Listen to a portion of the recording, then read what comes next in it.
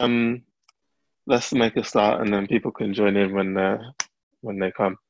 Let's bow our heads for a word of prayer. Mm. Dear Lord and Heavenly Father, thank you again for giving us this platform and allowing us to have this time in which we can study the Word together.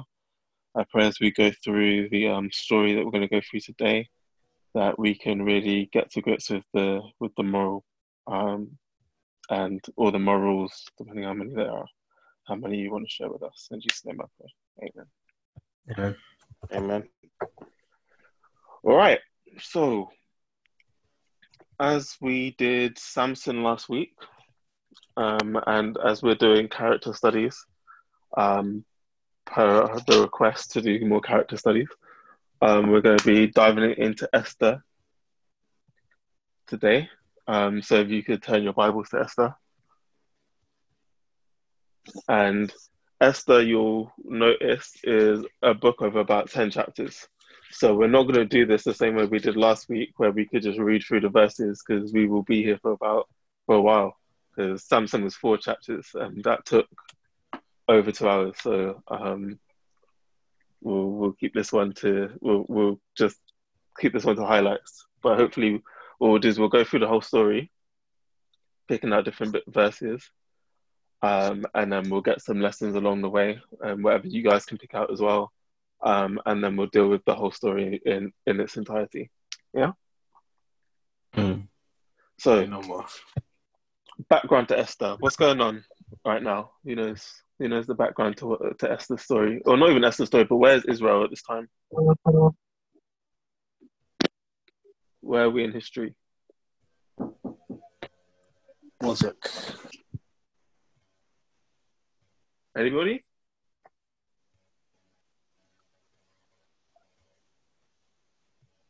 Feel free. There's only a few of us. So I will call out names. I'm not impartial to doing that.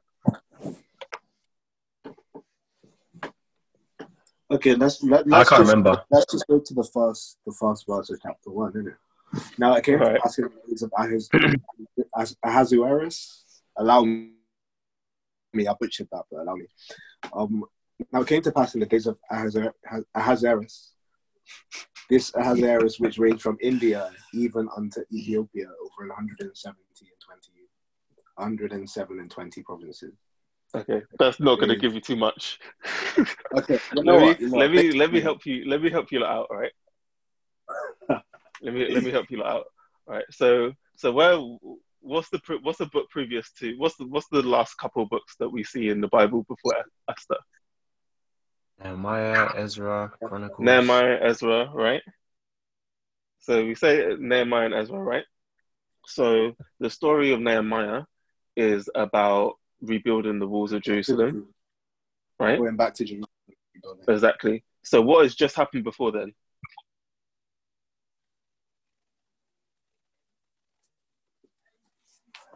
So to go back to Jerusalem, what has to happen? If you're going back somewhere, where have you been? You left to go somewhere else?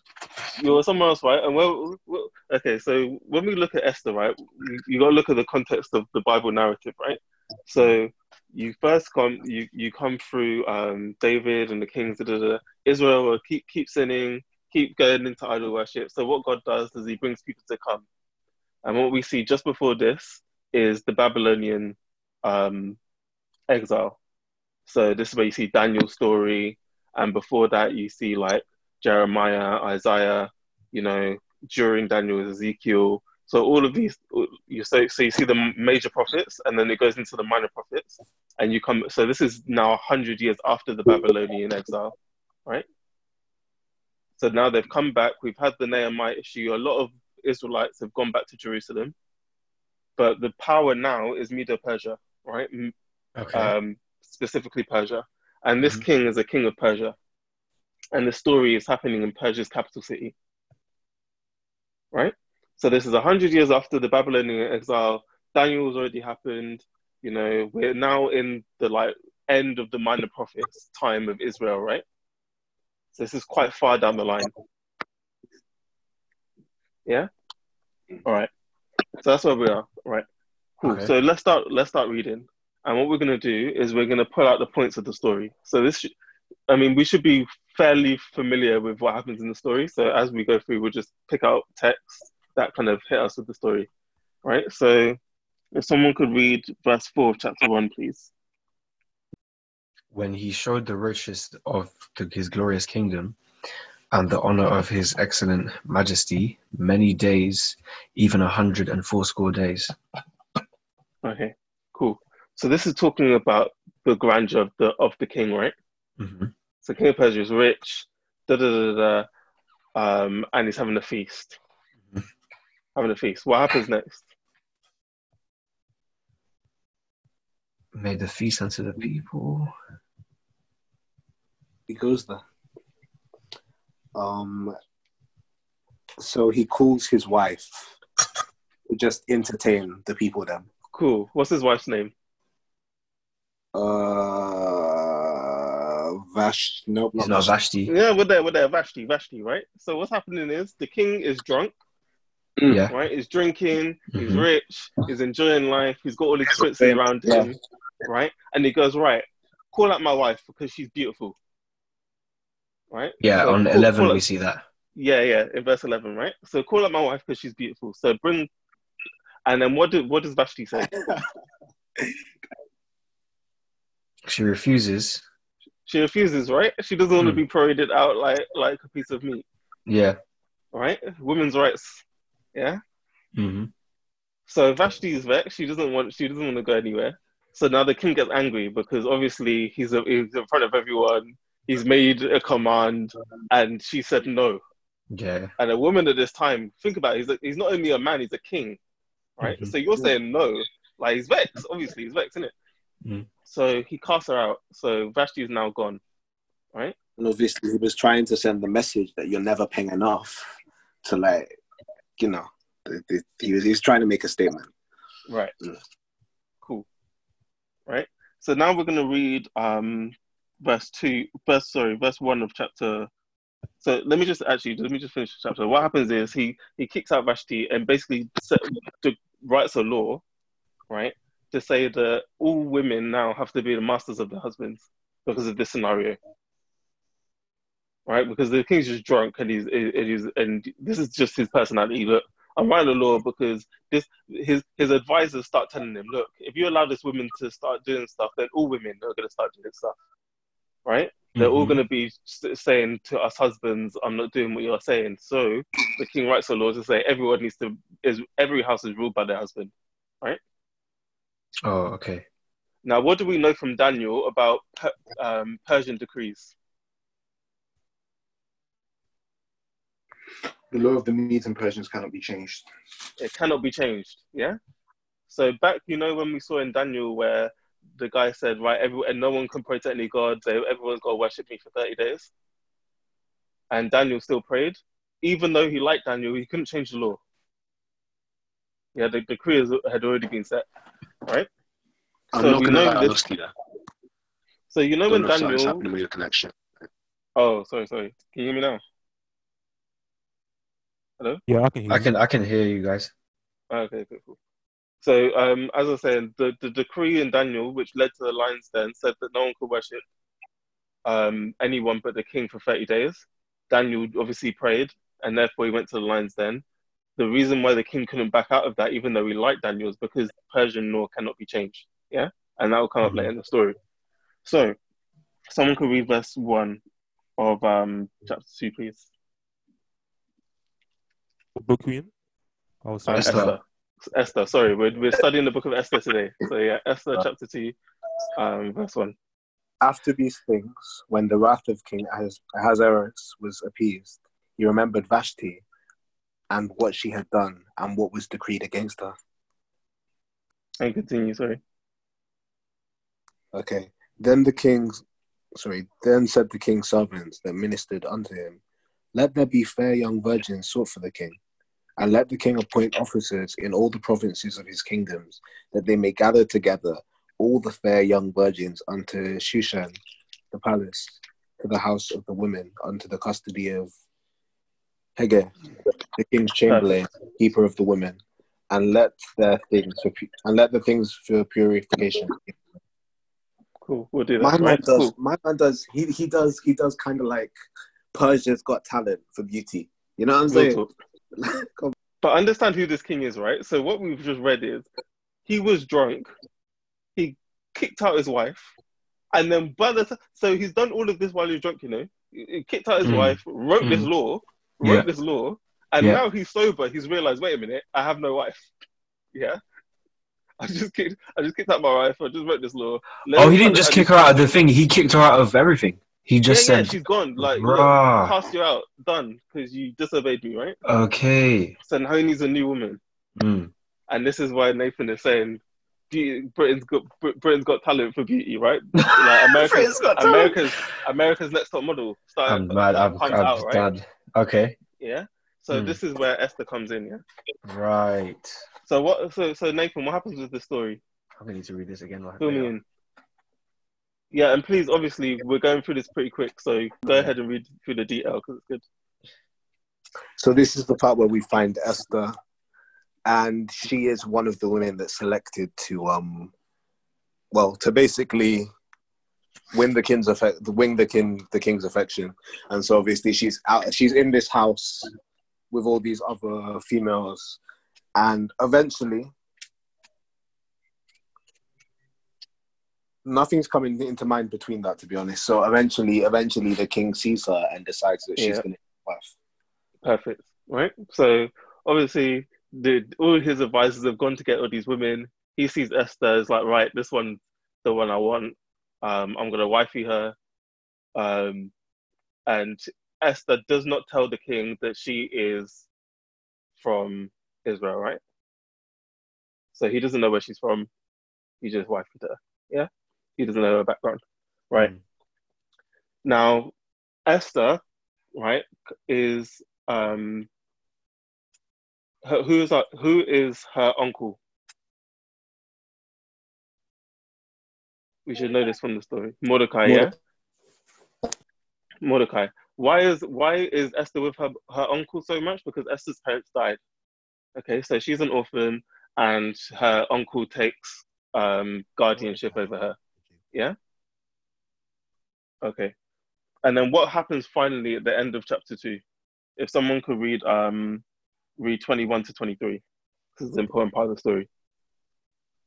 Chapter 2, verses 21 to 23. In those days, while Mordecai sat in the king's gate, two of the king's chamberlains, Bigthan and Teresh, of those which kept the door, were wroth, and sought to lay the hand on the king Ahasuerus. And the thing was known to Mordecai, who told it unto Esther, the queen. And Esther certified the king thereof in Mordecai's name.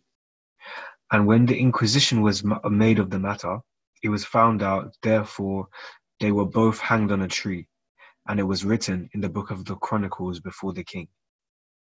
Cool. So, what happened there? So, the two chamberlains, it said in those days, the two chamberlains, they were angry and wanted to kill king, right? Kill the king. Right. Assassination attempts, yeah? Yeah. Then, somehow, somebody found out about this and told Mordecai. Cool. And it was Esther. Wait, no. What did Mordecai do? He then told it to Esther. Yeah.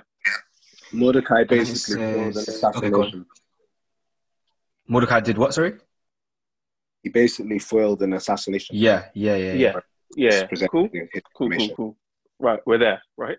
So I'm going to write on here, right?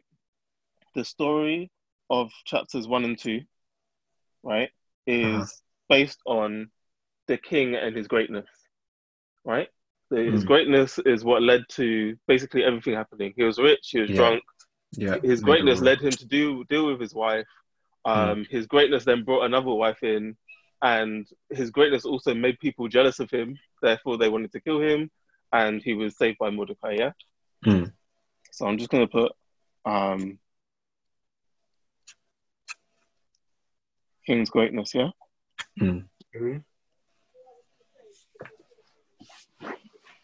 Cool. Now we're going to go chapter 3. So if someone could read verse 1 and 2 of chapter 3, please. After these things, did King Ahasuerus promote Haman, the son of Hamadatha, the Agagites, and advanced him, and set his seat above all the princes that were with him. And all the king's servants that were in the king's gate bowed and reverenced Haman, for the king had so commanded concerning him. But Mordecai bowed not, nor did him reverence. Cool. So what happened? Everyone was supposed to give this man up, and Mordecai just wasn't interested. But why were they supposed to pick him up though? Because the king had decreed it. The king had basically made him his second hand, his top advisor. Cool. So the king had said, "Big this guy up when he comes through." So he was promoted, yeah? Mm. All right, cool. So Haman's promoted. What's the spell? Has anybody ever seen the VeggieTales with this man? Is that what you're going back to? It was heated. The rivalry was heated.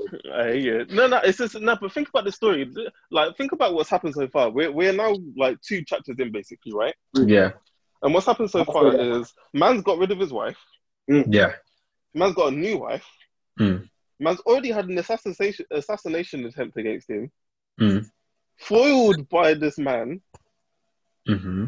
Right? And now next man is now being promoted, yeah? So this is where we are in the story, right? And it's going to get deeper, right? Mm. So what happened at the end of that verse, Nathan? Did you read? Okay, and set his seat above all the princes that were with him. Okay. So the second verse. But Mordecai bowed not, nor did him reverence. Right. So as you said, what? Mordecai didn't bow down. And what did that... Interested. It wasn't interested, in it? I'm not bowing down to nobody. Mm. Right? So how does that make him feel? He's not on it. No, here's the thing. Haman is getting reverenced by everybody in the country. Everybody in the country, except for Mordecai, and it's a problem. Can't have it. Like, if I was him. But it's not only that he can't have it. What does he do? Like, what? He's so vexed at this, you know? Everyone else has bowed down. It's just this one man who won't do it. How vexed does he get? What does he do next? Off the top of my head, I can't remember, so I'm just reading it. This is in verse 7. Yeah, verse 7. In the first month, that is, in the month of Nisan, in the 12th year of the king Ahasuerus, there cast Pur, that is the lot, before Haman, from day to day, from month to month, to the 12th month, that is the month Adar. And Haman said unto King Ahasuerus,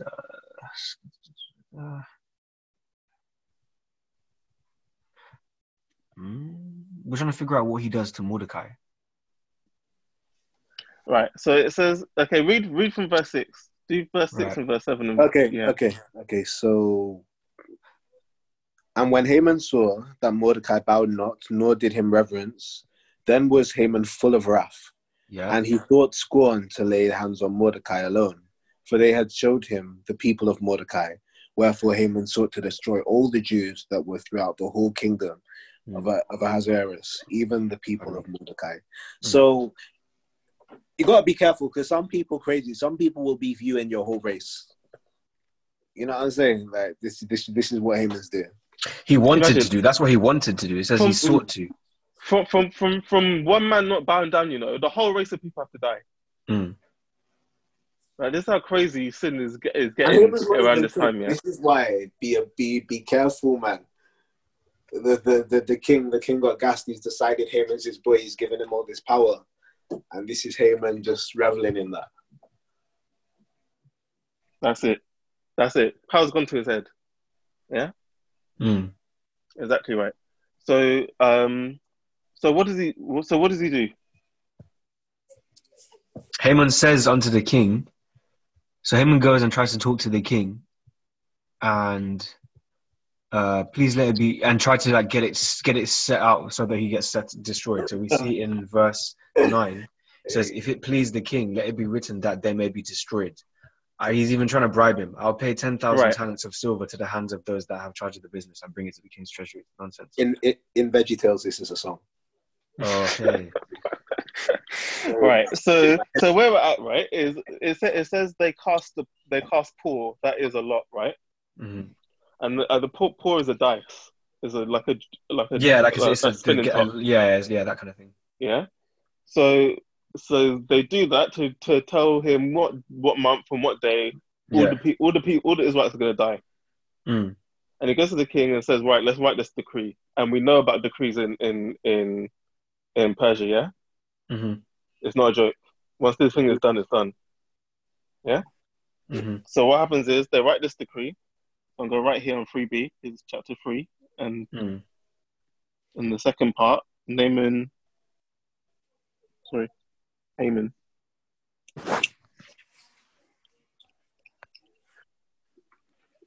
writes decree, yeah? What verse was that? Was that verse 8, is it? No, verse 9. Yeah. Verse 9, yeah? And what happens is they get all the particulars of this, and in verse 15, they're drinking.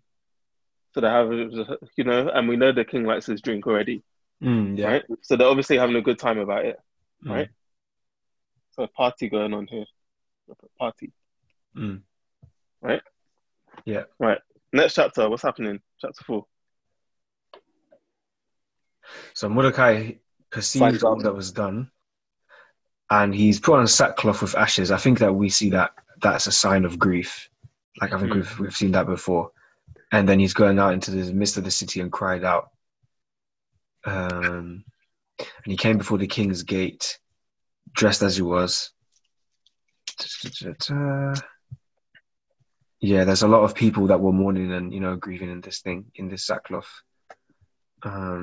About Let's this go down predicament. to like verse. So let me give some backdrop so we can get there, right? Yeah. So obviously everyone knows that there's a problem. Yeah. This decree has come out. Yeah. It's an issue. Mm-hmm. So what happens in verse 8? Says, and he gave him the. You can read it. Let me just read from 7 as well to give him with more context. And Mordecai told him all that had happened to him and the sum of money that Haman promised, which is the 10K. And he gave him the copy of the writing of the decree that was given at Shushan to destroy them and show it to Esther, and to declare it unto her, and to charge her that she should go into the king and make supplication unto him, and to make request before him for her people. Right, so that makes sense, right? Yeah. Right? Esther's just become queen. She's just become queen, yeah, and she's also also Jew. Queen. You're a Jew. Yeah. This thing is there to kill Jews. Yeah. So go to the king and be like, look, you just had a decree to kill me. Mm-hmm. Yeah, pattern him up. Right, cool. Right, but what's the problem? Can we deep it for a second? The problem is that he first made the law that in the first chapter where the woman has to obey the husband's things.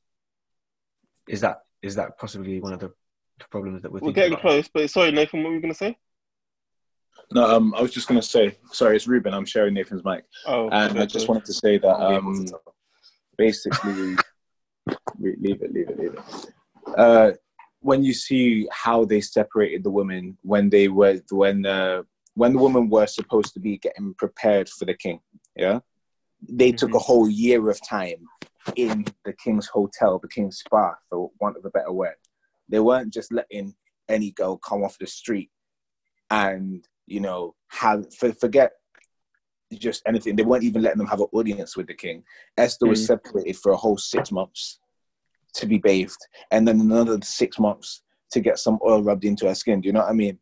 Before she was deemed ready to kind of take up that mantle or take up that queenship. So if you've got someone having all that preparation, all that grandeur, all that lordship, just to actually be in the presence of the king now, we already know that it's not a joke. This guy was exalted big time. And if he hangs out with people like Haman, who are rich enough that they're going to give 10,000 bags of silver to the government, yeah, Bill Gates is just going to drop a hefty sum on the UN stack just because he can. Do you know what I mean? Yeah, this is the kind of levels that we're talking about now. So we already understand that this king's not a joke. So it's not so much as necessarily understanding where we are in the story, as much as understanding the scale of the guys that we're talking about right now. Persia is a superpower. Yeah, this is the power of the world at the moment. Yeah, exactly. Understand? This is the king of the power. This is it. This is it. This is the height. Yeah. Right? Mm-hmm. Thank you. Right? So this is, in chapter 4 is where we see, like, some lessons that we need to catch on to. So if someone could read 14, 15, and 16. But before we read that, what is the problem right now? Is it that the decree cannot be changed? Not quite that the decree can't be changed. That is a problem, but that's not quite the issue right now. So it's not that what has just happened? What has just happened? What's the verse that we just read? Imhotep, you just read it. What was the problem? What just happened? Well, what happened was Mordecai went out into the streets basically to go to Esther. They went to Esther to ask that she would kind of go and speak to the king on their behalf. So Mordecai has gone to his niece, basically his daughter, and said, "Look, you need to go speak to the king." What is Esther's problem now? So the problem one does not simply speak to the king. Okay. So one does not simply speak to the king. One does not simply speak to the king. It's just not how it goes. Okay, so you cannot just what there's a verse in here. Tyler, where did you find it, Tyler? What verse? Well, I can't remember. Oh, okay. 1 second, we're gonna find it. I think verse 11. Yeah, 11. Okay. Shall I read it? Yeah. Who's not called? Yeah. He has to have an audience. There needs to be a reason. All the king's servants and the people of the king's provinces do know that whosoever, whether man or woman, shall come unto the king into the inner court, who is not called, there is one law of his to put him to death, except such to whom the king shall hold out the golden scepter that he may live. But I have not been called to come in unto the king these 30 days. Right. Man, there's an issue here, right? I didn't want to see you. There's an issue here. Yeah. Right? You're in between a rock and a hard place. Don't miss this, right? On one hand, the clock is ticking, because when this day comes, Jews are getting killed. Right? And on the other hand, the way that you stop it, if I do that, I'm going to die anyway. If I go to see the king and he hasn't called for me, it's over. Right? So let's read 14, 15, and 16. Someone could read that. For if thou altogether holdest thy peace at this time, then shall there enlargement and deliverance arise to the Jews from another place. But thou and thy father's house shall be destroyed, and who knoweth whoever thou art come to the kingdom for such a time as this? Then Esther bade them return Mordecai this answer: Go gather together all the Jews that are present in Shushan, and fast ye for me, and neither eat nor drink 3 days, night or day. I also and my maidens will fast likewise, and so will I go in unto the king, which is not according to the law, and if I perish, I perish. Mercy. Right, someone break that down. She's a gangster, fam. I don't even care. Yeah. She said, if I die, I die. Say no. I die.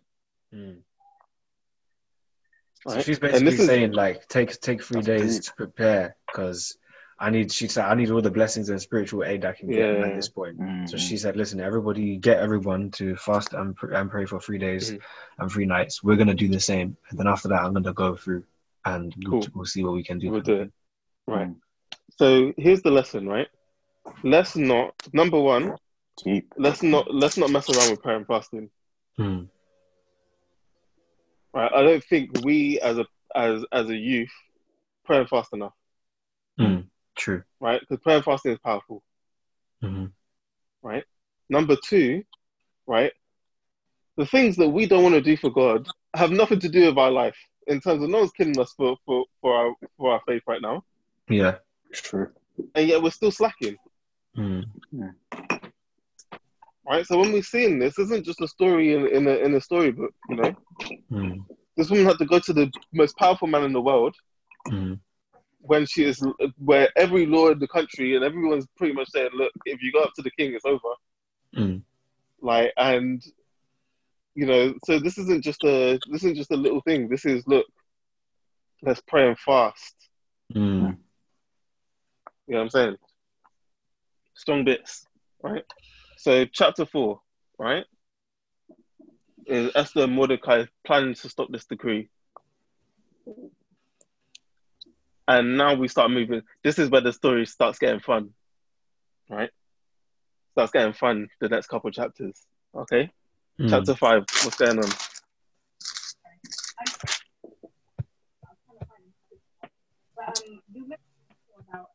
Sorry, someone's trying to talk. I think it's Ashley is talking. Oh. Go ahead. You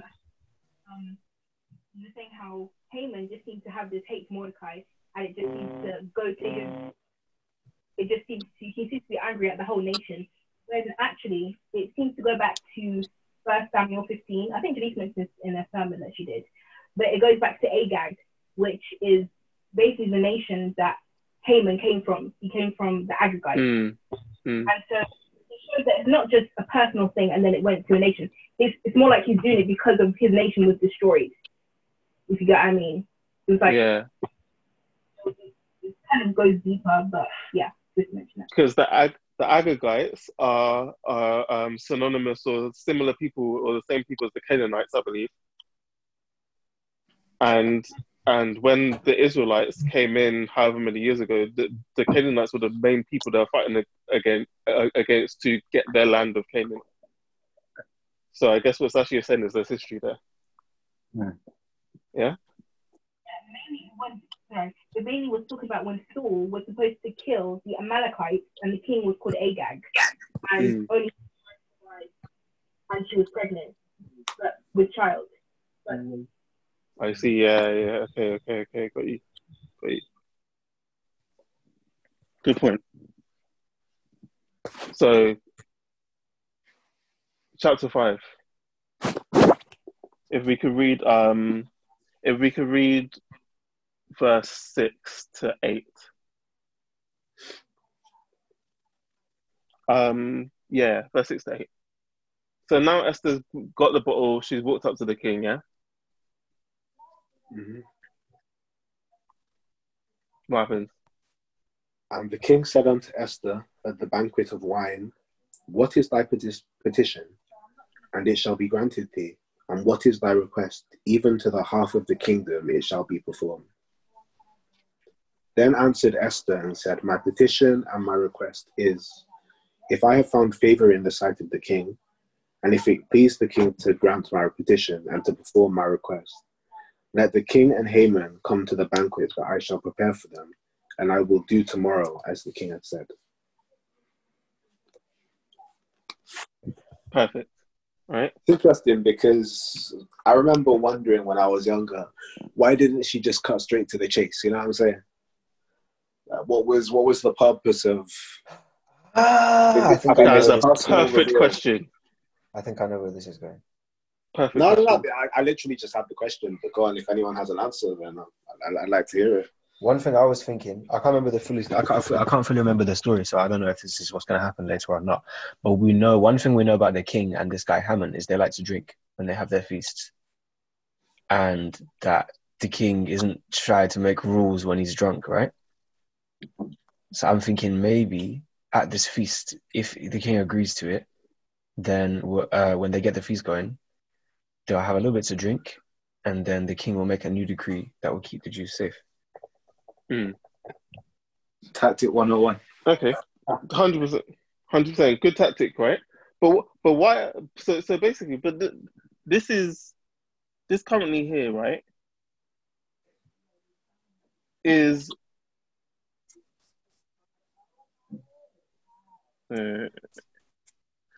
So this is where Esther is now saying, right?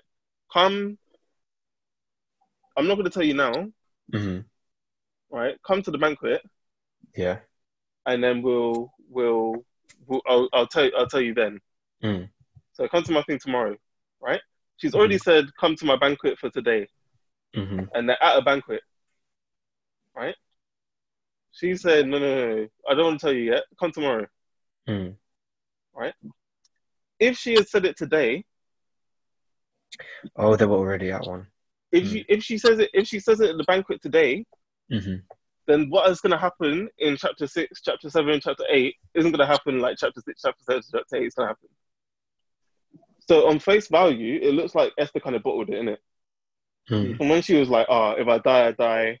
Let's go do this thing. And next minute she's like, when the king's like, okay, what do you want? I'll grant you anything. He says, whatever you desire, you will have. What is your portion? Right? Whatever you have, I'll give it to you. Whatever's in the kingdom, right? And she bottles it. She's like, okay, you know what? Let's have another banquet. Okay, now I see where you're coming from. And then let me tell you guys tomorrow. Yeah? Yeah, cool. Right? Haman, right now, from chapter 1 to chapter 5, Haman's life is good. He's built up. So he's chapter 3, at the start of chapter 3, he's promoted. End of chapter 3, he's getting the king to write laws for him. Then he's getting the queen to ask him to go to a banquet.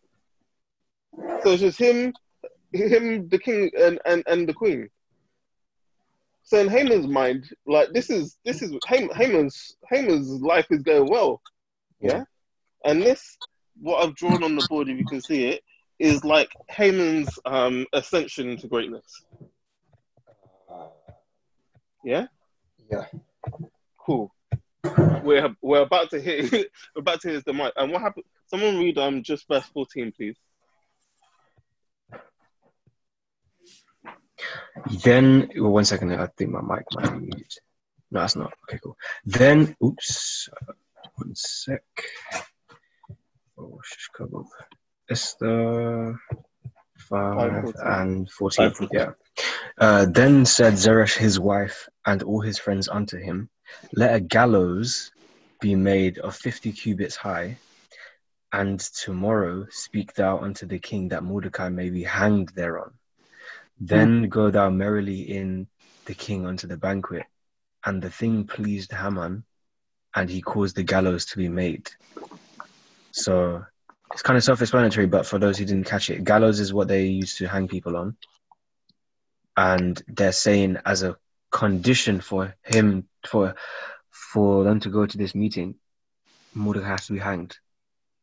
That's how I understand it, at least. I'm not gonna lie, his wife is fully involved. She's 100%. And Zeresh is Haman's wife, right? Yeah. Right. So basically, right, Haman's feeling himself right now. Yeah. He is feeling himself. That's the truth. Let's call it what it is. He's feeling himself. He's like, look, I'm not even waiting till the day until we can kill the Jews. Haman, Mordecai needs to die now. His friends are gassing him. His wife is gassing him. And this is the thing, his wife is gassing him. She's gassing him. Make the gallows, brethren. If you're bad, he's feeling himself and she's helping him. Listen. And I bet he doesn't know. Man made the gallows in a rush as well, bruv. Man thought, let me put this up quick. It's going to be done nice and simple. It wasn't. Right? You know when they used to get moved too fast, innit? Yeah. Gas, right? So chapter 5, he makes the gallows, right? We're going to go chapter 6. Now, chapter 6 is the centerpiece of this story. You may have thought chapter 4 was the centerpiece because of the resilience of Esther showed, but chapter 6 is the centerpiece of the story. So what we're going to read is I feel like we should just read the whole chapter, you know, because it's that deep. Let's do it. Shall we do 2 verses? Let's do two verses. Yeah, let's go 2 verses. That's enough of us. If it's okay, I'll start. Go. Okay. On that night could not the king sleep, and he commanded to bring the book of records of the Chronicles, and they were read before the king. And it was found written that Mordecai had told of Bigthana and Teresh, 2 of the king's chamberlains, the keepers of the door, who sought to lay hand on the king, Ahasuerus. And the king said, what honor and dignity have been done to Mordecai for this? Then said the king's servants that ministered unto him, there is nothing done for him. And the king said, who is in the court? Now Haman was come out into the outward court of the king's house to speak unto the king to hang Mordecai on the gallows that he had prepared for him. Okay, stop. Why are we laughing, guys? What's going on? I'm laughing because Haman with his fast self built the gallows to kill Mordecai.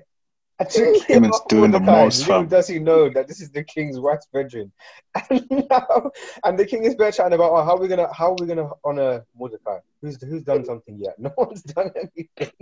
And now Haman's coming to tell him, yeah, we should kill him after the king himself is saying we should. Right, cool, perfect. You know what I find jokes about this whole situation? Beautiful. Like, you keep it. Haman had no reason to be in the king's court at that time. Whatsoever. He had no reason to be there. If he had sat down at home and waited until the morning, it wouldn't have happened, the humiliation, the way it did. Because it moves so fast. Yeah. All right, let's continue because it gets worse. Yeah? Right. The humiliation ain't stopped yet. I'll continue this one. So, and the king's servant said unto him, behold, Haman stands in the court. I'm just hearing this. Like, look at this guy Haman. Like, I'm just hearing it like that. But anyways, and the king said, you know what I mean? And then it says, and the king says, let him in then, let him come in. So Haman came in. And the king said to him, what shall be done to the man who the king delights to honor? Now, this guy has a big head at the minute, bro. Now Haman's take over, yeah? Let's read. And notice he hasn't said a name. He just said, what shall be done to the man who the king delights to honor? This is what I mean, man. Said Mordecai. He said, what should be done to the man? So Haman now is fast. He's probably thinking it means. He's thinking about himself, bro. Finish the verse. So who would the king delight to honor more than? He said, to whom would the king delight to honor more than to myself? Oh my days. Humble pie is hot, you know. Okay. This is what happens when man then move through the ranks too quickly. It says, and Haman answered the king, for a man whom the king delighteth to honor, let the royal apparel be brought which the king useth to wear, and the horse that the king rideth upon, and the crown royal which is set upon his head. Wow, this guy's wild. Next. Did Ahasuerus not think Haman's going too far? Can you guys tell where Haman's goals were? You know what I'm saying? Yeah, he's trying to be like, hey, maybe the king's to be fair, the king ain't too smart. He's probably drunk still. Not only that, so we're up to 9 and 10 now. Someone needs to 9 and 10. And let this apparel and horse be delivered to the hand of one of the king's most noble princes, that they may array the man with all whom the king delighteth to honor, and bring him on horseback through the street of the city, and proclaim before him, thus shall it be done to the man whom the king delighteth to honor. Then the king said to Haman, make haste and take the apparel and the horse, as thou hast said, and do even so to Mordecai the Jew, that sitteth at the king's gate. Let nothing fail of all that thou hast spoken. That's an L. That's an L. That's an L. That's the biggest L, bro. I think that's one of the biggest L's in the Bible, you know. Bro, it really is. It really is. No, I'll be honest. I think that's one of the biggest L's in the Bible. The pure shame of the man has to be the streets of the city, bro. I'm not trying to deep it too much, but there's a verse, Jeremiah 50 verse 32, and the proud man shall stumble and fall, and none shall raise him up. How is Haman coming back from this? How is Haman coming back? He's not. I will kindle a fire in his cities and shall devour all round about him. I'll continue from where we're up to. So then took Haman, and so then took Haman the apparel and the horse, and arrayed Mordecai, and brought him on horseback through the street of the city, and proclaimed him, thus shall it be done unto the man who the king delights to honor. And Mordecai came again to the king's gate, but Haman hasted to his house mourning, having his head covered. And Haman told Zeresh his wife and all his friends everything that had befallen him.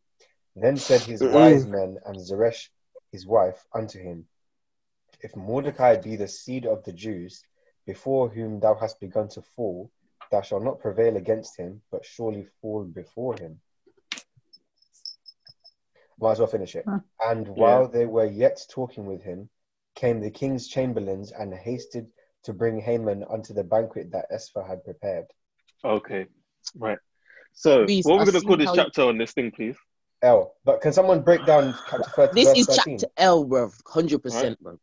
Haman's L, yeah? Yeah. This is the start of Haman's demise, bro. But can we Straight. break down verse 13 a little bit? Because I didn't quite get it. It was a foreshadowing of things to go.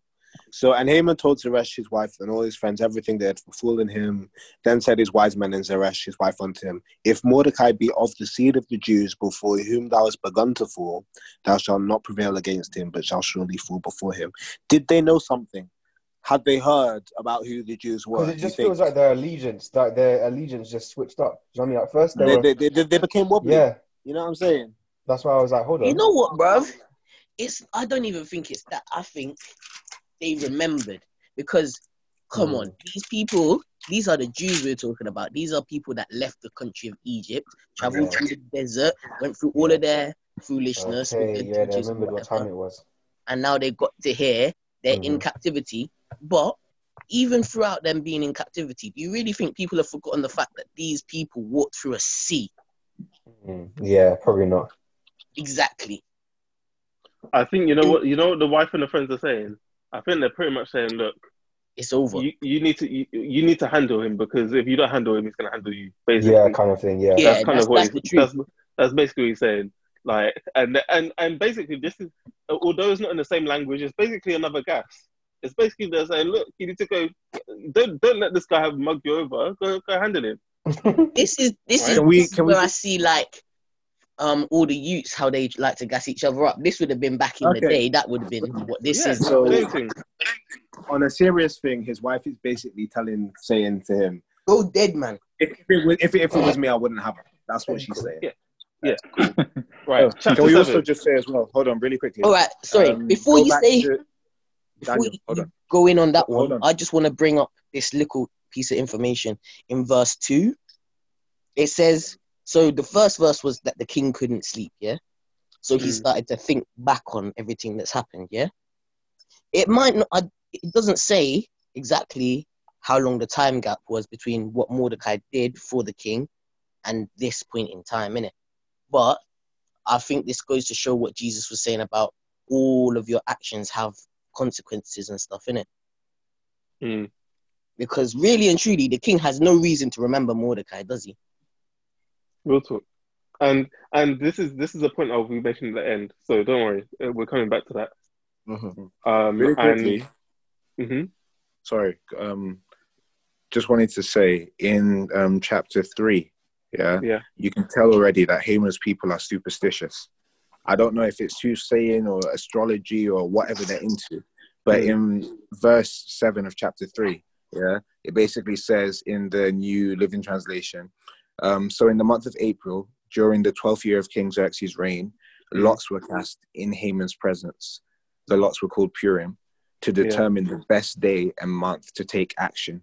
And the day selected was March 7th, nearly a year later. So they didn't just say, oh, what's going to be, they didn't pick Haman's birthday to let all of this stuff happen. They did some kind of, some kind of math or magic or something in between to work out what's the day that this obliteration is the best day.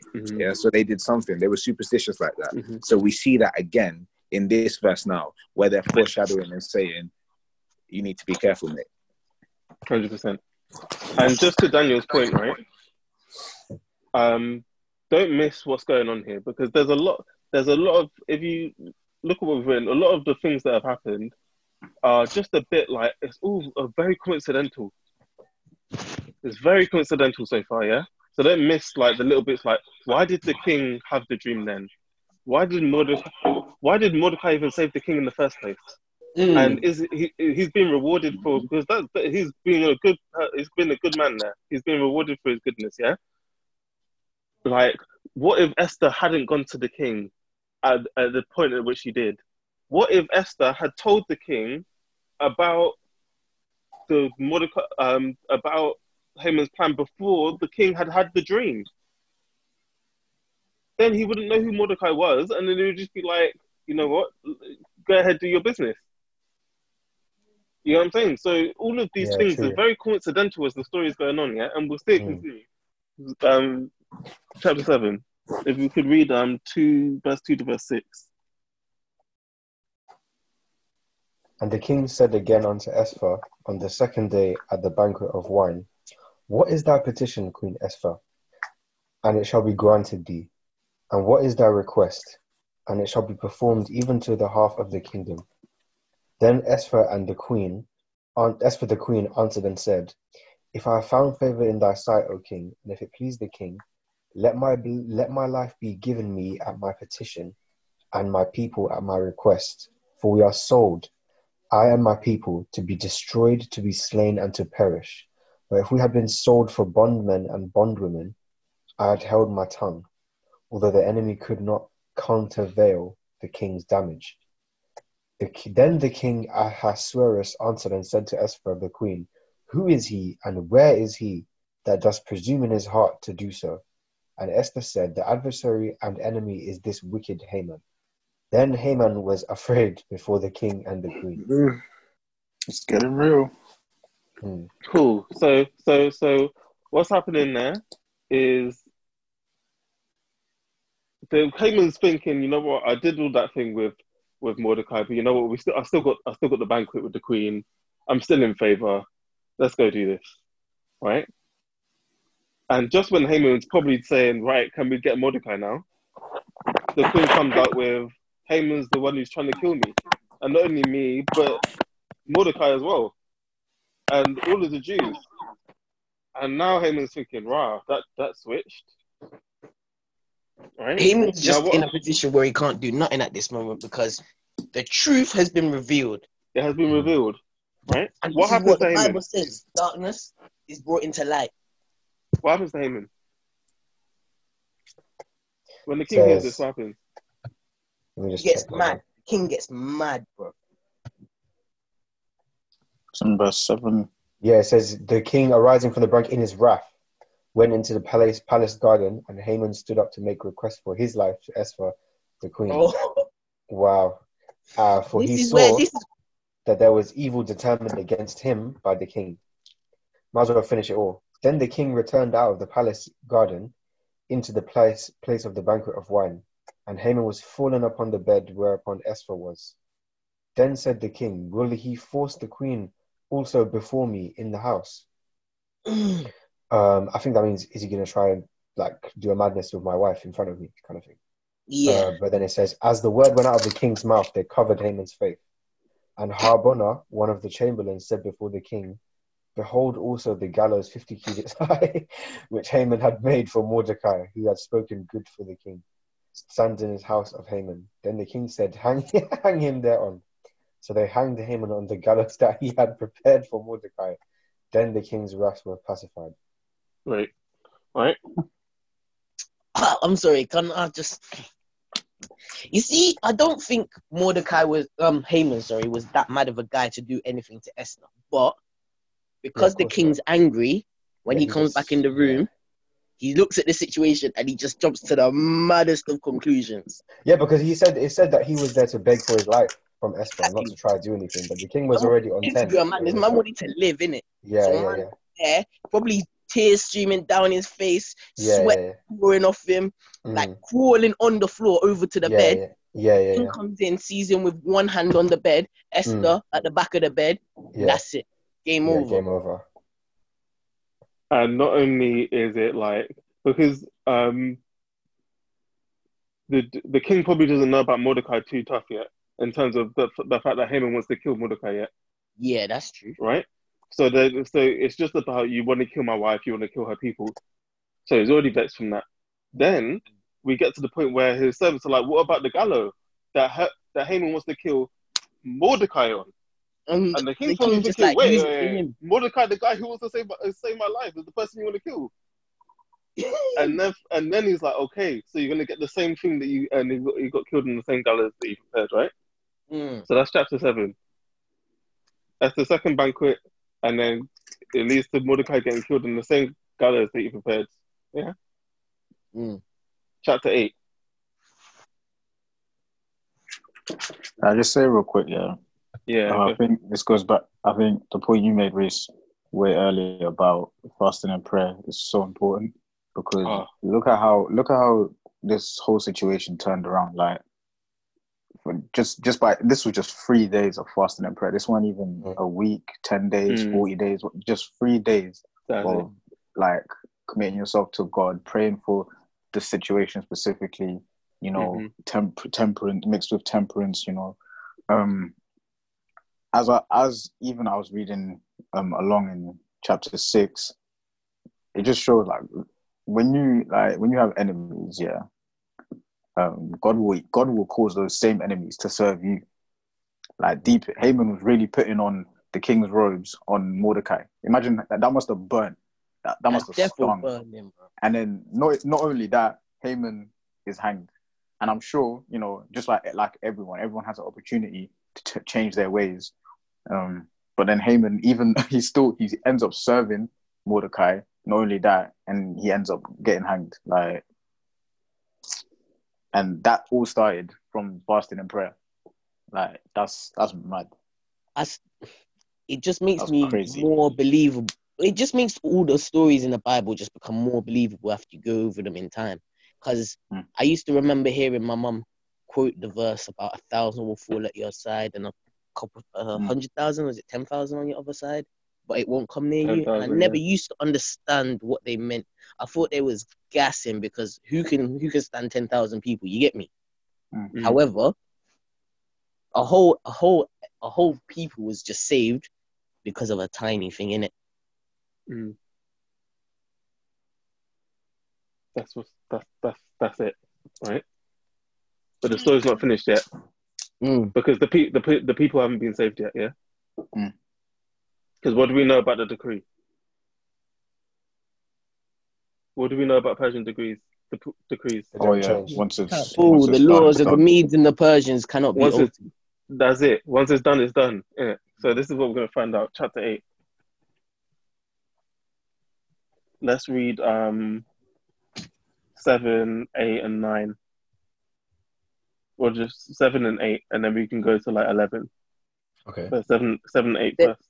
All right. Then the king Ahasuerus said unto Esther the queen and to Mordecai the Jew, Behold, I have given Esther the house of Haman, and him they have hanged upon the gallows, because he laid his hands upon the Jews. Write ye also for the Jews as it liketh you, in the king's name, and seal it with the king's ring. For the writing which is written in the king's name and sealed with the king's ring may no man reverse. Cool. So what's happening there? He's giving them the opportunity to fight back, innit? Cool. So here's now you can set up your own decree to try and reverse what happened before, yeah? Yeah. Cool. So Esther. This storyline, I'm realizing, is basically where they got the idea for the film The Purge. It's very much anarchy and things like that. You'd expect that being a center of world power. You know what I mean? This being such a place that the Persians have conquered a lot of people anyway. You'd think it'd be so much more accepting of different peoples, of different, you know what I mean, different diversities and things like that. And yet we're finding this very kind of almost like ignorant and basic genocidal kind of ideas. Yeah. And the only way that they can fight it, is to actually then just make a decree that says, okay, defend yourselves. And it's interesting thinking of it like that, because do you guys remember in Daniel's story, you said it already, Reese, where they already told King Darius that because he made the law, he can't get Daniel out of it. Yeah. But in the end, Daniel comes out of the lion's den, and the king says, "Forget whatever laws I've made." Daniel's coming. Yeah. It's not that but he does really go back on it, doesn't he? Yeah. Said, okay, we've just seen a man not get eaten by lions. I think the law can take a little bit of a hit after we've seen something as that. And so if Ahasuerus at this time had kind of swallowed his pride and just changed up the law because it needs to be done, but instead, you know, he doesn't see fit to do that, and in the end says, okay, just defend yourselves. Yeah. So that's in verse 11. So someone can read verse 11. do you know what I see from that as well? It makes me look at the whole story of how our lives go, because like we can't do anything. The devil is basically on a genocide mission for the whole human race, innit? So all we can do is we can't even defend ourselves truly because we ain't got that power. All we can do is call on the Lord and ask for him to do something for us. Sorry, but that's the thing as well, though, because I'm thinking throughout the whole time that Esther is in his palace with Haman there. Haman is there sniffing out all the Jews, and yet he can't see the one Jew that's under his nose. Yeah. It's like almost covered, but it's not that she was trying to completely make sure that no one knew she was Jew. It's like God had protection over her. That time was right. She's like, oh, right. That's it. Because I bet Haman to that point was probably like, wait a minute, Esther's a Jew? What? Like, what was that a thing? Like, you know, and there's, you know, and it's things like this. Please don't miss how providential these things are as we're going through the story, right? All these things aren't coincidence. Yeah, and we're going to keep going. So, someone can read verse 11? Chapter 8, verse 11? Yep. Yeah.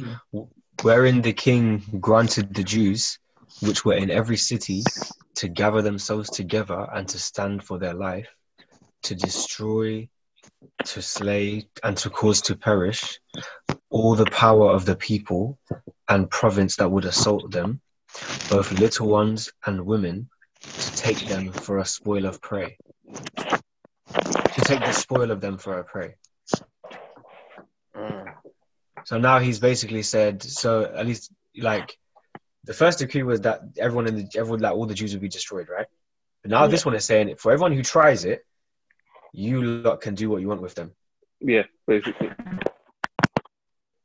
Yeah. Cool. And then if someone could just read 15. And Mordecai went out from the presence of the king in royal apparel of blue and white, and a great crown of gold, and with a garment of fine linen and purple. And the city of Shushan rejoiced and was glad. Cool. So what happens to Mordecai? Gets promoted. He gets Haman's spot. He gets elevated, yeah? Promoted. He's up there. He's now got Haman's spot, yeah? Mad. So that's 8C. Mordecai.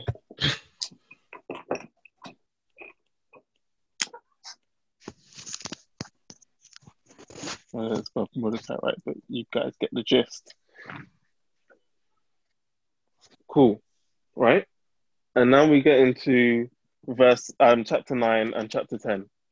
And chapter 9, basically we read how basically Naaman's family and a few other of the princes came to fight Israel, and they mashed them up. Took all their stuff, mashed them up, as the decree suggested. Again, God was with them. Yeah? And then in verse 20, we then see them have a festival. And this festival is called Purim, and Jews still celebrate Purim to this day. And it's because of the dice that Haman spun or rolled or whatever, however you do it. And it's to symbolize, and that's what set the day. So therefore, they take that day as a celebration that God saved them that day. Yeah. Cool. And then finally, if someone could read the last verse of the book.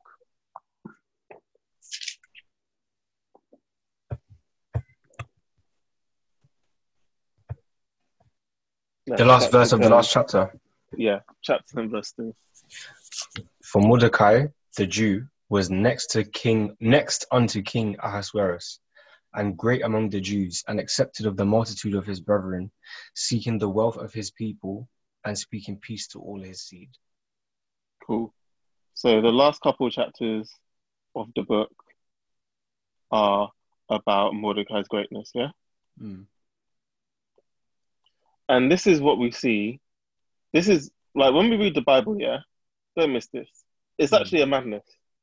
And I don't know if the writers themselves had this plan as they're writing, or whether this is just completely God inspired. But you can see from what I've written, yeah, that this whole story has a pattern. And what we see is there's symmetry across the whole book. King's greatness matches to Mordecai's greatness. Haman's promotion in chapter 3 matches with Mordecai's promotion. Haman writes a decree and drinks and has a party. The same thing happens in chapter 8. Esther and Mordecai plan to stop the decree that Haman wrote. Same thing happens when they write the other decree to reverse their circumstances. Then Esther's banquet happens, and the gallows are made in which to kill Mordecai. And Esther's second banquet happens, and those same gallows happen to kill Naaman. And it all rotates, as I said, around this chapter 6. And therefore, we see the rise of Naaman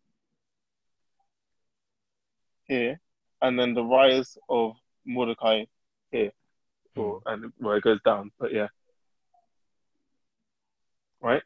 So this is why this book is crazy, because you're like, you've gone through all those things, and there's such a symmetry to the story. How does this all happen? Right now, as I said, there's so much providential stuff going on.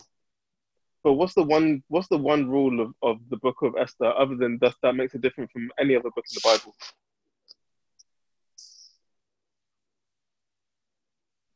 And I don't know if you spotted it as we were going through. Anyone know? It's the clue in chapter 6. No, it's not in chapter 6. This is the clue, so to speak, is throughout the whole of the book. It's different from any other book in the Bible.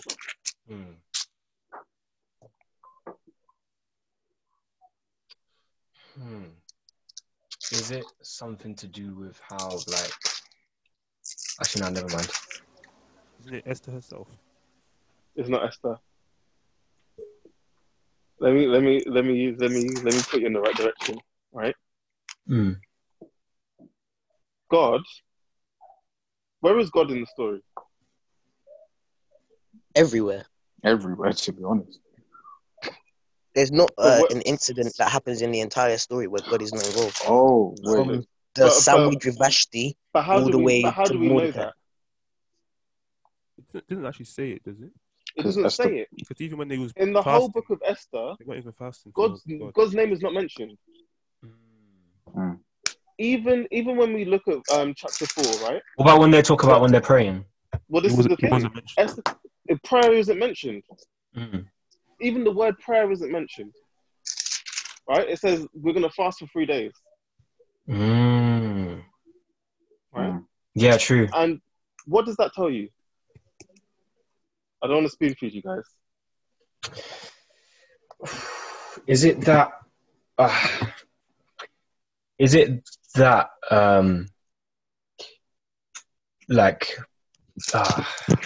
Is it that? Okay, let me just say what I was thinking. Is it that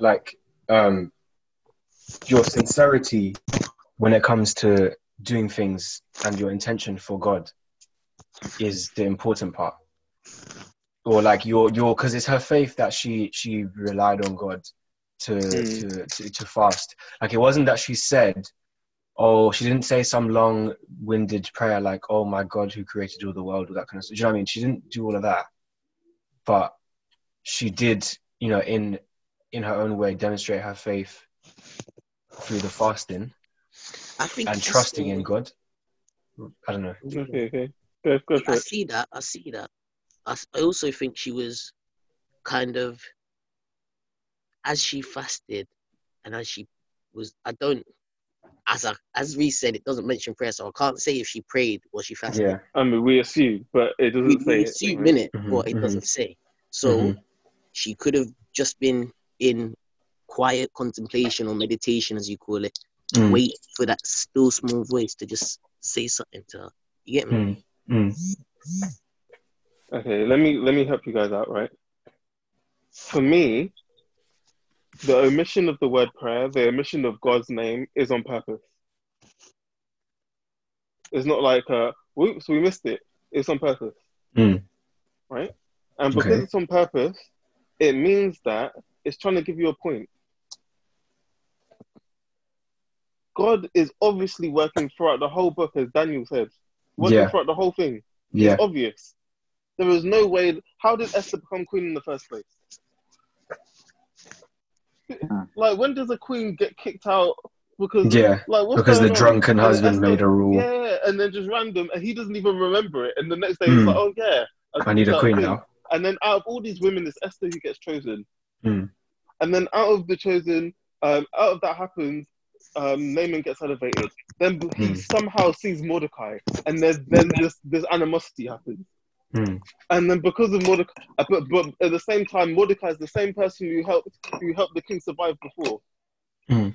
And now they make this decree, and now Esther needs to go to the king, and she should die, but she doesn't. Yeah, she has this banquet with the king.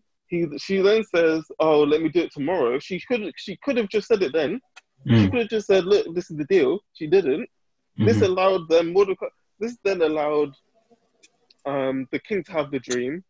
For the whole pivot of the story where Haman has to then take Mordecai around on the king's horse and the king's clothing, etc. Then, after all that, he has to down the same gallows he made.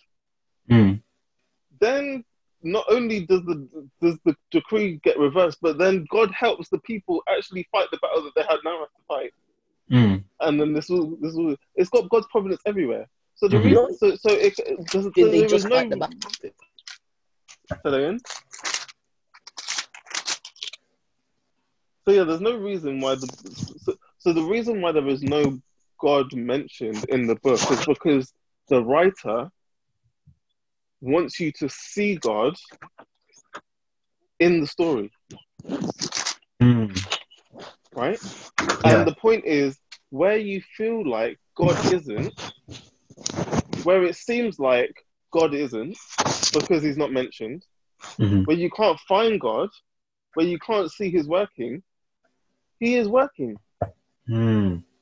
He's there. When Esther finds herself with this decree happen, she doesn't know God has this whole plan in motion. She doesn't know that this is the way that God is gonna save his people.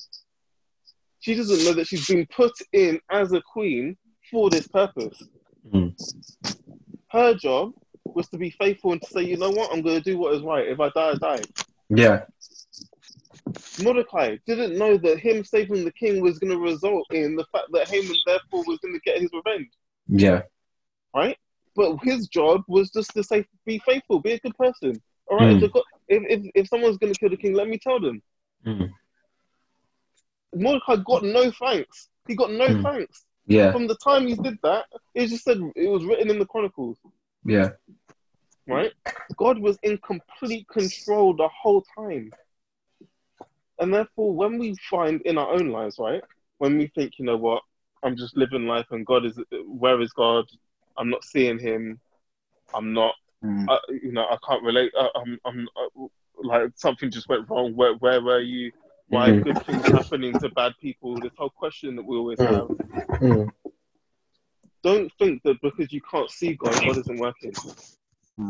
God never abandons his promises. 100. Never. And you'll see the same thing in the story of Esther. I was actually judging between doing Esther today and doing Ruth. Right? I see that already straight away. And although the stories are very, very different, you know, there isn't all the drinking and all the murdering and all the, you know, this story was a scandal. Right? But the message is very similar. You read through the book of Ruth and maybe see God's name once. Right? There isn't a lot of praying and the Lord did this and the Lord did that and da da da da. Because the book is trying to explain to you that although God may seem absent, he never is absent. And through all of this commotion that you think life is happening, Ruth became you read at the end of Ruth and it says, and Ruth was the son of this, and you son of, and then there was David. She became from the lineage of Jesus, innit? Literally, like 2 lines down. It was like Ruth was the mother of I think Obed. Obed is the son of Jesse. Jesse is the father of David. The father of David, yeah. What? Yeah. She was like a great grandmother. Yeah, something like that. A Moabite woman, wasn't even Israelite. A Moabite. Wow. God is working where we don't understand he's working. These people never saw the big picture because we can't see the big picture. Your life, you cannot see the big picture. We were talking about purpose, guys, the other day, right? God had a purpose for these people's lives they didn't even realize. But their job was to stay true to his principles. And through staying true to his principles, he could use them for his purpose. Yeah? And just how the book is framed and the symmetry of it and how it all works is just, yeah. The writer, I don't know if the writer meant it or whether the spirit was just on one that day. But it worked out nicely. I think that's a very important point. Especially because more life in general, like a lot of things we have to take on faith. Like you know, there's countless stories in the Bible where God does this a lot. He doesn't reveal to us the full picture. Like he just tells us to take the first step, second step, third step, fourth step, and then all of a sudden we look back and we're like, oh, okay, say no more. I see what you're trying to do. But so like it's important when we do pray that we pray to take the steps. That's it. God will reveal to us what we need to know now, today, for tomorrow, whenever. And certain things he'll leave out because it's not just for our benefit. But remember, in this story, look how many Jews got saved as well. Like God is trying to save other people through us. So then, now, let's obviously I don't know. There's a reason why God doesn't tell us certain things, but let's say God now tells us everything. We may not even step forward. Other people may not get saved. You know what, Daniel? I think that's very, very potent. Like, not just in regards to life, but in regards to the Bible as well. Because this will sound a bit controversial to most of you, but if you think about it, it says that there are books that are not in the Bible. So I managed to get hold of a Maccabees version of the Bible a while ago, and it has the rest of the book of Esther and other books in there. And as I read through some of them, I could see why they're not there, because it would just be a stumbling block to certain people. Do you get me? Like, as you read the Bible, certain information you're able to digest, certain things you aren't. I think it comes with time that you're able to understand God's character and why the things happen and how he allows it to go on. But having read some of those other books, I think if they were in the Bible, in the 66 books that we know of the Old Testament and New Testament and all of that, they would cause a lot more people to have more questions than they already have. And I can't lie, even as someone who's been raised in the church, I still have my own questions. You get me? Oh yeah, 100. Everyone's got questions, 100%. I think a good text is 1 Corinthians 4, verse 4 and 5. It's actually mad. I was memorizing this last week. It's mad that it comes to my attention now, where it says, "For I know nothing by myself, but yet hereby I am justified. But he that judges me is the Lord. And then it says, this bit is particularly important. It says, therefore judge nothing before the time until the Lord come, who both will bring to light the hidden things of darkness and will make manifest the counsels of the hearts. And then shall every man have praise of God. So, like, for me, I was thinking back, and I prayed about it. I was thinking back to certain things that happened in history, and I was like, Lord, like, where were you when this happened? Where were you when this happened to your people as well? You know, like God, where, like, I know you were there, innit? But like, I'm trying to see. Trying to see him. I don't understand, like, what's going on. And then, literally a week later, God brought me to that text. Then listen, God understands that we need answers, innit? We want answers. However, there's so much going on behind the scenes that we're either not ready, or there's no need for us to know yet. But the point is, at the end of all of this, at the end of everything, when everything is shut down, great controversy and new earth, new heaven, everything, everyone will praise God. Everyone will say, God, you are right. That's the point, innit? Now, that doesn't minimize what goes on in today's world. However, have in mind that there's a lot that we do not know. And to be fair, that actually, I don't know about you guys, but that actually gives me peace, because, you know, we can't control it. So, you know what? To have that peace, you need to have faith. And faith is such an important, that he knows what he's doing. He's got under control. When you and it's also, the peace comes because you don't have control. Yeah, and it's good, and it's good that you don't have control, because if we had control, we'd mess it up. Yeah. You think if these people actually understood the plan within the story of Esther, that they would pull it off? No, probably not. It'd be a mess. It'd be a mess. Esther would be whispering to this person, "Oh, guess what we're gonna do to Haman? You know what I mean? Haman will find it out from this person. Then it would be, and it'll just get complicated." When we understand our own human frailty, and as you live through life, it will just be it will be so obvious to you. It will be so obvious to you as you go. Like when I was 10, like, human frailty, but you know, I ain't gone through nothing yet, so I don't really know what my weaknesses are too tough. Yeah. When you hit 15, okay, you got a little bit more of a taste. When you hit 20, you're like, okay, I'm starting to my weaknesses are right. It's getting long. It's getting long. It's getting long. It's getting long. When you're 25 now, my mercy, guys, mercy. You're begging for God to take it. That's a good example. I think that is what it is. You need to understand. Look at the story, and this story is everywhere in the Bible. Of God's providence, it's everywhere. Job, you know, even Christ. We read Gethsemane a couple of weeks ago, right? If Christ wasn't connected with God, right, that situation was, only God could control that situation. There was all sorts of nonsense that could happen there. We just have to, Christ just had to let go and be like, okay, let God just deal with the thing.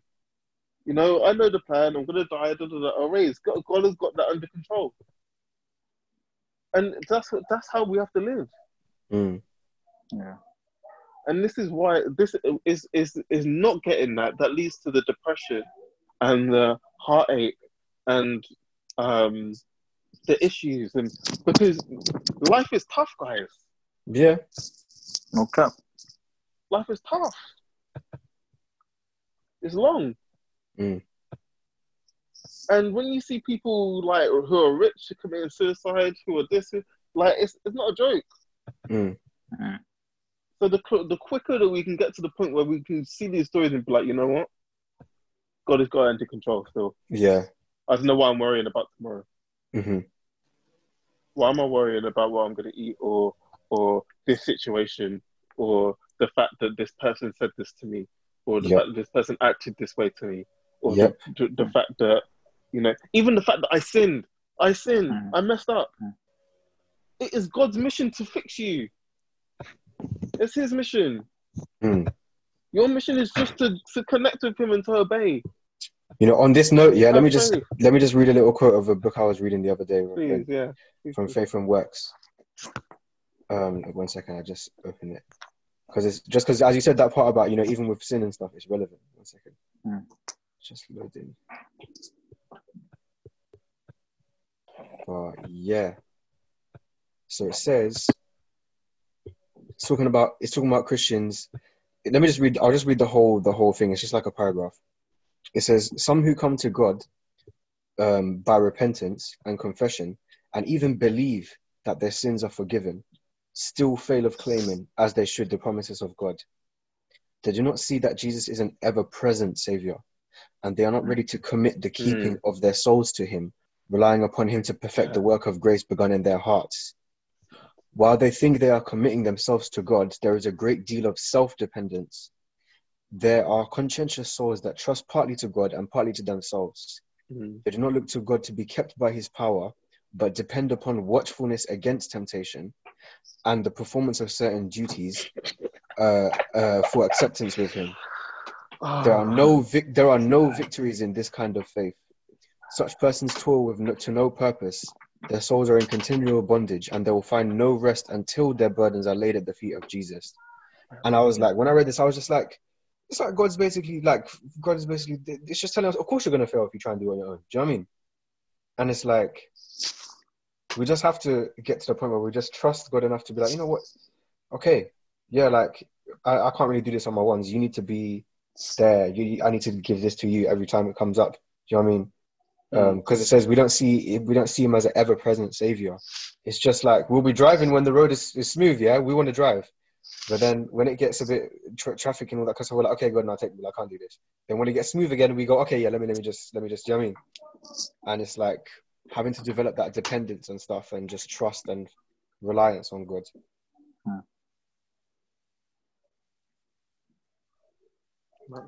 100%. No on the head.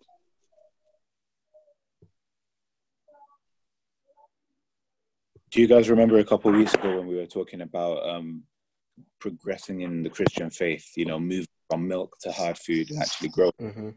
Yeah. Imhotep, I'm actually finding it mad that you just read that particular passage. I read it in Counsels to the Church, and the reason I read it, you know, we think that Facebook is often used as a kind of distraction, isn't it? You know, for spiritual things. You know, it's very easy to go on there and find a lot of foolishness to keep you out of your Bible and things like that. But I remember someone sharing something a couple of weeks ago, and it was exactly the same passage in Imhotep that you just read. And what hit me out from it was at the very end of the paragraph. I think it's the second paragraph after the one that you read. And it says, I'm actually going to read the whole thing. There is need of constant watchfulness and of loving devotion. But it will come naturally when the soul is kept by the power of God through faith. We can do nothing, absolutely nothing, to commend ourselves to divine favor. I can do nothing to make Reuben James look good before God. Yeah. We must not trust at all to ourselves or to our good works. But when, as erring, sinful beings, we come to Christ, we may find rest in his love. God will accept every one that comes to him, trusting wholly in the merits of the crucified Savior. Love springs up in the heart. There may be no ecstasy of feeling, but there is an abiding, peaceful trust. Every burden is light, for the yoke which Christ imposes is easy. Duty, and these are all the Christian Seventh-day Adventist duties that we sometimes think, it's long. Duty becomes a delight and a pleasure. The path that before seemed shrouded in darkness becomes bright with beams from the Sun of Righteousness. This is the thing that threw me. The last sentence is, this is walking in the light, as Christ is in the light. You know, Jesus in John talks about abide in me. Abide in me. I am the vine, you are the branches, doesn't he? That's what he says. There's live in me. Don't just come. Don't just get that quick wireless charging. time with me in the morning and charge again in the evening, but abide. And walking in the light as Christ is in the light. As soon as we might be looking for particular lights, and God doesn't necessarily give us what we want, but He's still preparing us for something. And I don't know about you guys, but I've been in times where I'm looking for a big moment from God, and in all for that big moment, I'm thinking that God isn't talking to me because I want Him to tell me this or to tell me that, or to kind of do something that makes me feel like, I've just read a mad one. I've had a great watch. And what I remember hearing a couple of weeks ago in a devotion I was doing is that when all the time that we're not getting that big moment that we're praying for, is God preparing us so that not when He gives us what we want, but when He gives us what He has for us, we're actually ready to deal with it, rather than saying, oh God, you know what, I asked you to big me up and to let me lead a Bible study, so because you've not given me the resources and the ability and things like that and the opportunity to do that, then forget it, I'm not happy with you right now. Where if actually we looked and we waited on God and took those little moments, those little daily, hourly, minutely victories, then the opportunity finally presented itself. He's already done the groundwork, you know what I mean? And it just reminded me that whole walking in the light, abiding in the light, waiting on Him. It's not going to feel like a great ecstasy of feeling, not always going to feel like a mad one, but it's Him pieces and building us up. And so that we are going to have a moment of purpose, that we're going to feel most like ourselves when God makes everything clicked. Yeah. And a crazy thing to think about. So thank you for sharing that one, bro. Yeah, no problem. Any other points?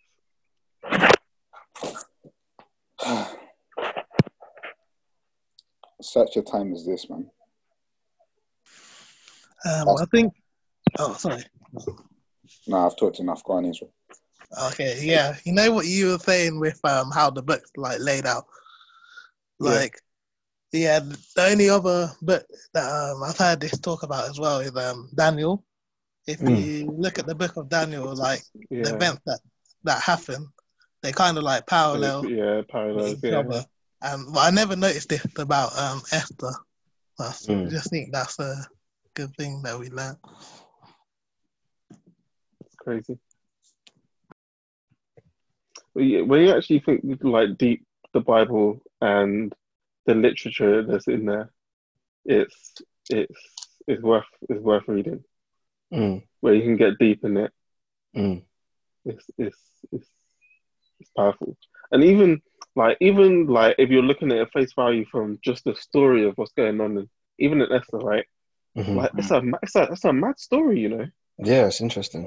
And this, like, not only the Bible is interesting, not only does it have these crazy patterns.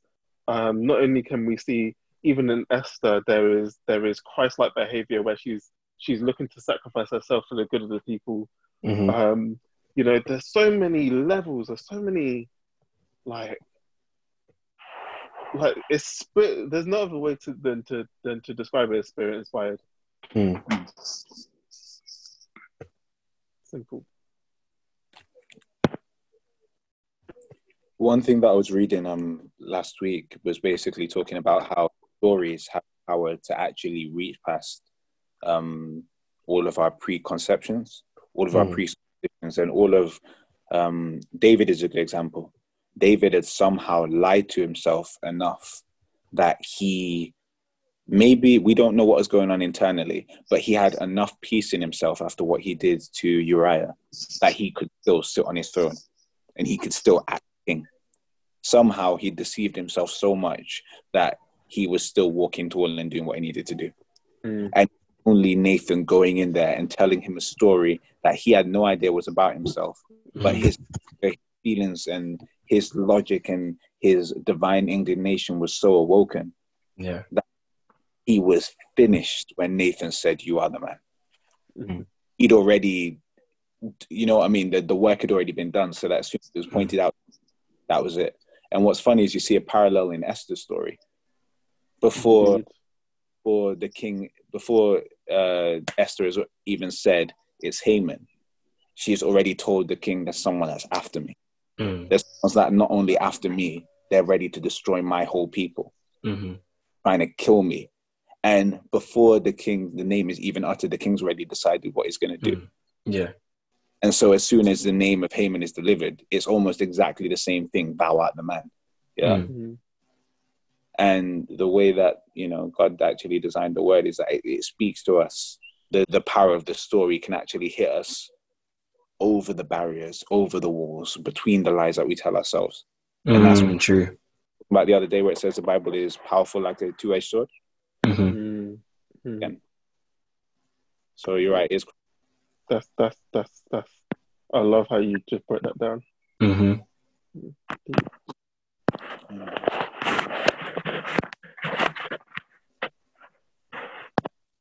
I think the visual lesson was. Yeah, go ahead.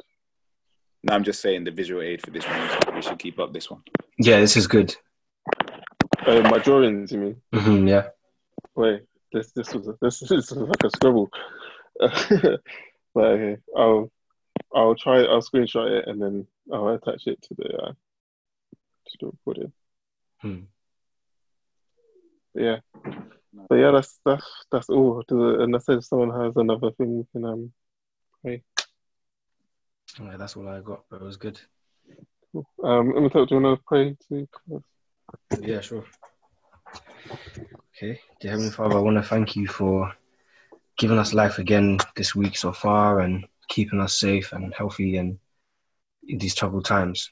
I just want to thank you for blessing us with a word from looking at your word today and just kind of hearing all our different opinions, understanding and getting closer to trying to understand more about how your character works and how your plans work, and sometimes we don't understand them, and that we should just trust in you and have faith in you, because we're not always going to understand everything, but you always have that plan for us. Just want to ask that you help us to not just read and understand these words in our heads, but also in our hearts, and keep it relevant in our lives moving forward, so that we can remember to always put our trust in you, even if it doesn't quite make sense to us or we don't quite see where it's adding up. We just stay doing the right thing out of principle and coming to you and being faithful to you and allowing you to work in our lives in this way, Lord. In Jesus' name I pray. Amen. Amen. Amen.